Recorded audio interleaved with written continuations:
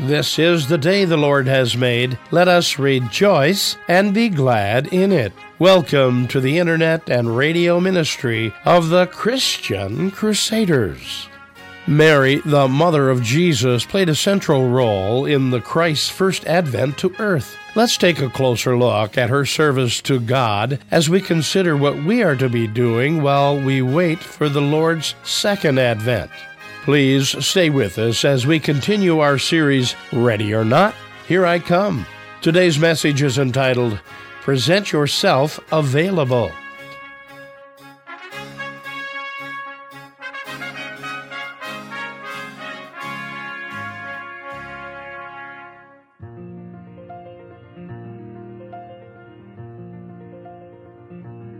In the Apostles' Creed, Christians profess Jesus will come again to judge the living and the dead.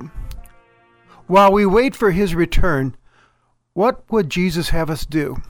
We'll hear the answer for that question during our time together today. I hope you'll stay with us. We begin our worship in the name of the Father, the Son, and the Holy Spirit. Amen. Let's pray. Lord, as we prepare ourselves to celebrate the Savior's first arrival in the next couple of days, stir up our hearts today to prepare the way for his return in glory and power. Use your word today to set us straight so that we might walk in your ways. We ask this in the name of Jesus. Amen. Our reading for today is taken from Luke chapter 1, beginning at verse 26. In the 6th month, the angel Gabriel was sent by God to a town in Galilee called Nazareth, to a virgin engaged to a man whose name was Joseph, of the house of David. The virgin's name was Mary. And he came to her and said, Greetings, favored one, the Lord's with you. But she was much perplexed by his words and pondered what sort of greeting this might be. The angel said to her, Don't be afraid, Mary, for you have found favor with God. And now you will conceive in your womb and bear a son, and you will call him Jesus. He will be great and will be called the Son of the Most High, and the Lord God will give to him the throne of his ancestor David. He will reign over the house of Jacob forever, and of his kingdom there will be no end. Mary said to the angel, How can this be, since I am a virgin? The angel said to her, The Holy Spirit will come upon you, and the power of the Most High will overshadow you. Therefore the child to be born will be holy. He will be called Son of God. And now your relative Elizabeth is in her old age, has also conceived a son, and this is the 6th month for her who is said to be barren, for nothing will be impossible with God. Then Mary said, Here am I, the servant of the Lord. Let it be with me according to your word. Then the angel departed from her.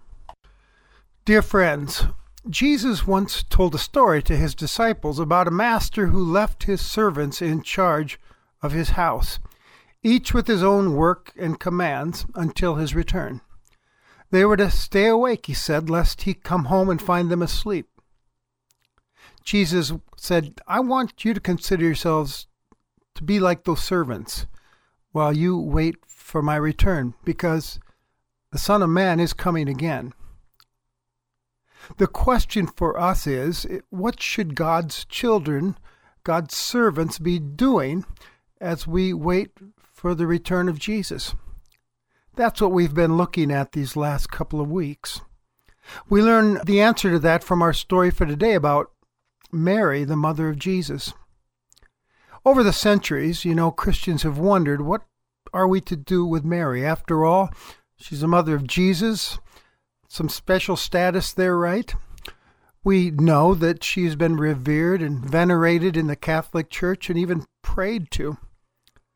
She's been somewhat passed over, I believe, in the Protestant tradition, perhaps in response to that. But there is really something helpful and important to be learned from Mary and her experiences with God, as we see in today's text. So who was Mary? She was a teenager living in the village of Nazareth. Not really any authority or power to call her own. She was betrothed to a man named Joseph, who was descended from the house of David. We learn from this story she was a virgin. She was an ordinary girl who was tapped on the shoulder to do something extraordinary for God. And in today's passage, we read Gabriel, the angel's announcement to her, "Hail, O favored one of God, the Lord is with you." Favored means grace. Gabriel saying basically, God is showing you some grace, Mary. You are favored. You are graced by God. He went on to say, "You shall bear a son, and shall name him Jesus. He will be called Great, Son of the Most High. The Lord will give him David's throne, just as God had promised King David back in the Old Testament days." What's interesting here is Mary's response. First, she asked a question, inquiring how this could happen. She said, "How can this be? I am a virgin. I've had no sexual relations with a man." The angel went on to explain to her that the child would be conceived by the power of the Holy Spirit. This would be a virgin birth, because nothing is impossible for God. After hearing that answer, she responded with this marvelous statement that has been revered over time. "Here am I, a servant of the Lord. Let it be with me according to your word." Mary was presenting herself to be available for service to the Lord. Not sure where this would take her in life. It's kind of like handing a blank check over with her signature on it, saying, "Go ahead, use my womb, use my life to be a parent to this Savior." And God did use her for his purposes. By the way, this was no short-term mission trip for a couple weeks. This was a mission that lasted a lifetime, and it was not an easy thing to do. She did become pregnant, having to experience the condemning looks and rumors amongst her fellow villagers of Nazareth. The sadness and hurt in Joseph's face when he heard of the pregnancy. And what about her parents? What kind of disappointed looks did she receive from them? She gave birth in the most inconvenient and uncomfortable of circumstances. She wound up having to fear for his life and hers as well after his birth, as they were warned about King Herod. They had to run for refuge to escape the slaughter of the infants that Herod had ordered to get rid of Jesus. They lived as refugees in a foreign land. She raised him up and took care of him, and that's no easy task either, and worried about him as a child, as parents do. We even read of her experiencing the great anxiety of losing track of him as a 12-year-old in the city of Jerusalem. We know that she went through the heartache of watching him leave home to do this ministry, and the worry and maybe even the embarrassment of listening to people around her question her son's sanity, wondering about it herself when Jesus left her standing at a door when she came to fetch him home one time. And of course, what about the horror and the despair of that day we now call Good Friday? Watching her beloved son beaten and humiliated, nailed to a cross. There's the grief of Friday evening and Saturday. She must have winced as she remembered the words of the old priest Simeon, who said to her at her son's circumcision, "A sword shall pierce your own heart, Mary." Have you ever wondered, or thought it'd be great to ask her this question? Mary, was it worth it? Was it worth it? There had to be great joy within her heart as she heard the surprising news of his resurrection, right? He's alive again! Praise God, from whom all blessings flow. It's a new day. I'm going to see my boy again. She experienced the power of the Holy Spirit in the upper room before Pentecost, or on Pentecost, when the Holy Spirit came and she was gathered with many who were waiting. She saw this movement take off that first Pentecost. And what about that song right after the announcement to her? Did that song play in her head after the resurrection? My soul magnifies the Lord, and my spirit rejoices in God my Savior, for he's looked with favor on the lowliness of his servant. Surely from now on all generations will call me blessed, for the Mighty One has done great things for me, and holy is his name. He's shown his strength with his arm. He scattered the proud in the thoughts of their hearts. He has helped his servant Israel in remembrance of his mercy, according to the promise he made to our ancestors, to Abraham and his descendants forever. She saw the pain. She experienced it. She experienced the grief, the inconvenience of it all. But I believe in my heart of hearts, Mary would in all likelihood say in answer to our question, I truly do see that I was favored. I was given grace by God when he gave me the privilege of serving him with my life, being the mother of Jesus. Yes, it was worth it. It was a privilege, and I'd do it all over again. So back to my original question. What are we to be doing while we wait for Jesus to return? And Mary is our example today. The answer is, we present ourselves available for service to God, who presented himself available to serve us through the first arrival of his Son, Jesus. What about you? We know about Mary, but what about you? As you look back on your own life, or carefully examine your present life, would you say that you've presented yourself available for service to him in grateful response to all he's done for you? After all, if you are a follower of Jesus Christ, you are a beneficiary of his service to you at the cross, aren't you? He emptied himself out for you when he entered the world that first Christmas and became man, and then he went to the cross to pay for your sins. He's your servant king. This Jesus who said, I came not to be served, but to serve, who washed the feet of his disciples in an upper room before his crucifixion and instructed his followers, I have simply given you an example, wash each other's feet. This is what life in my kingdom is all about. This is part of God's overall redemptive plan for those he has favored, serving others in my name. So join me in doing this. So have you presented yourself on call for his bidding? And have you discovered, like Mary, that though it's not always an easy thing, serving God's purposes is a privilege and a joy. It's grace, and it's worth it. It's important to ask ourselves a question like this because it's so easy these days to get mixed up and lose our way as followers of Jesus Christ. You see, we live in a day when people bounce from one church to the next, asking that consumer question, what are you going to do for me?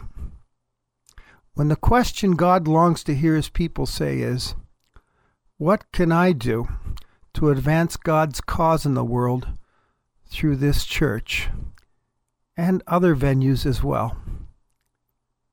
Have you committed yourself to be the Lord's yes woman or yes man? To say, use me. For instance, have you committed yourself to be a yes person in his church? Like Sharon and Dave, who work with the children's ministry so that kids can grow up with the best chance of connecting with Jesus and following him. Or like my friend Ralph, a retiree who still works with youth ministry alongside of parents. bringing young people up to know Christ. Or like Julie, who has taken on the responsibility of leading a women's Bible study group. Or Dewey, who leads a men's group and made the commitment to study and prepare and pray for the people that they are leading. Or like Dick, who gives 20% away to support the ministry of our church, who reasons the Lord has blessed me so, I trust him, I love him, how can I do anything less? Or like Brian, a busy dentist, successful guy who still makes time to mentor young adult men in their walk with Jesus Christ within our church. Have you committed yourself like Ingrid, who uses her cooking skills to serve meals for adults who are taking a course on the basics of the Christian faith on Thursday nights, and we serve a meal to them? Or like Deb, who faithfully goes down to the food lines and prepares meals and serves them in downtown St. Paul.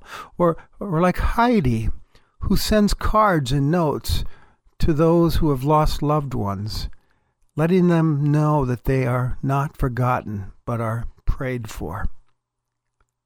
Have you committed yourself to do his bidding, to be available for ministry in his world? Like Kathy and Carol, who make quilts for Lutheran World Relief. They pay for these out of their own pockets. Or like Keith, who uses his carpentry skills for Habitat for Humanity. Or Elaine, who serves food on the Midway to those who are food insecure. Or Dave and Claudia, who work a food pantry among the low income in downtown. Or Rick Sorensen, who does dentistry in Honduras. Or Dick Wilson with the Gideons, who goes off to other parts of the world to hand out Bibles and share the gospel. Or like Deb, who runs the teams that serves meals. Or Larry and Pam, who volunteer down at Union Gospel Mission working with homeless men and women. Or Phyllis and Hans doing nursing home ministries and visits and service. Like Carrie, who sees her home as a lighthouse for the kids in her neighborhood, where people can come in and see and experience God's love and hospitality when they enter her home. Opportunities for service abound. I have barely scratched the surface. There is a world around us that is in need of people who, like Mary, are dedicated to being God's yes people, always ready for service in order to bring others, to serve others, to love others into the kingdom of God, into a saving relationship with Christ Jesus, the servant king. Jesus once commented to his disciples rather sadly, "The harvest is plentiful, but the laborers are few." Each of us, friends, is a missionary on call if you are in a relationship with Jesus Christ. And you're a missionary right where God has you. You don't have to travel to another part of the world to do this. It means being missional right where God has placed you. You live in a mission field. Look around. The fields are white. And God can use the ordinary, like in this story today, to do extraordinary things for his glory and his honor. And so that's the appeal from God's word today to you. Present yourself available to him for service starting right now. Tell God, "Here I am, Lord. I'm your servant, saved by the servant king himself, Jesus Christ, saved for serving his purposes in this world, reporting for duty, Father. Use me. Help me to see the people around me that I can serve in your name." And I promise you this, when God hears you ask that, he will gladly honor that request. Present yourselves available to God's service. That's our message today. Amen. Would you bow your heads and join me in this prayer? Almighty and merciful God, who on that first Christmas gave us a Savior, who lived the life of a servant himself as he poured himself out for our sakes even to the cross, we present ourselves available for service to you this day. Use us for your holy purpose. Empower us to walk in Christ's footsteps as faithful servants, preparing ourselves and the world for his return. Amen. Receive the benediction now. Now may God, who has given us Jesus, our Savior and Lord, continue to shed his divine grace upon you, leading you into eternal love and service today and in all the days to come. In the name of the Father, the Son, and the Holy Spirit. Amen. You've been worshiping with the Internet and radio ministry of the Christian Crusaders. We pray today's message has encouraged you to always be ready for service like Mary, in order to bring others into a saving relationship with Jesus Christ, the Servant King. Christian Crusaders is a nonprofit ministry supported entirely by our listening family.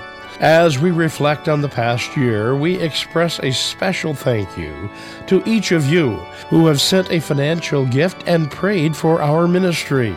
Both are vital for the important work of the gospel message and opening hearts to the work of the Holy Spirit.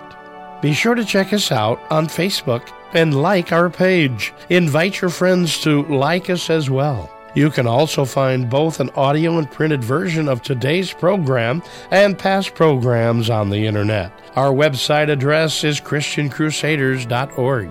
If you'd like to help with the financial responsibilities of this ministry, you are encouraged to contact us at Christian Crusaders, Post Office Box 522, Cedar Falls, Iowa 50613. Or our toll-free telephone number is 1-888-MY-FAITH. That's 1-888-693-2484. In the Cedar Falls, Waterloo, Iowa area, dial 277-0924. We are happy you chose to worship with us this day, and we pray you will join us again next Sunday on this station. Conducting our service was the Reverend Steve Kramer, Senior Pastor of Shepherd of the Valley Lutheran Church in Afton, Minnesota, and speaker on Christian Crusaders, now in its 83rd year of continuous Sunday worship broadcasting. From all of us here at Christian Crusaders, we pray you have a blessed Christmas and a happy, healthy New Year.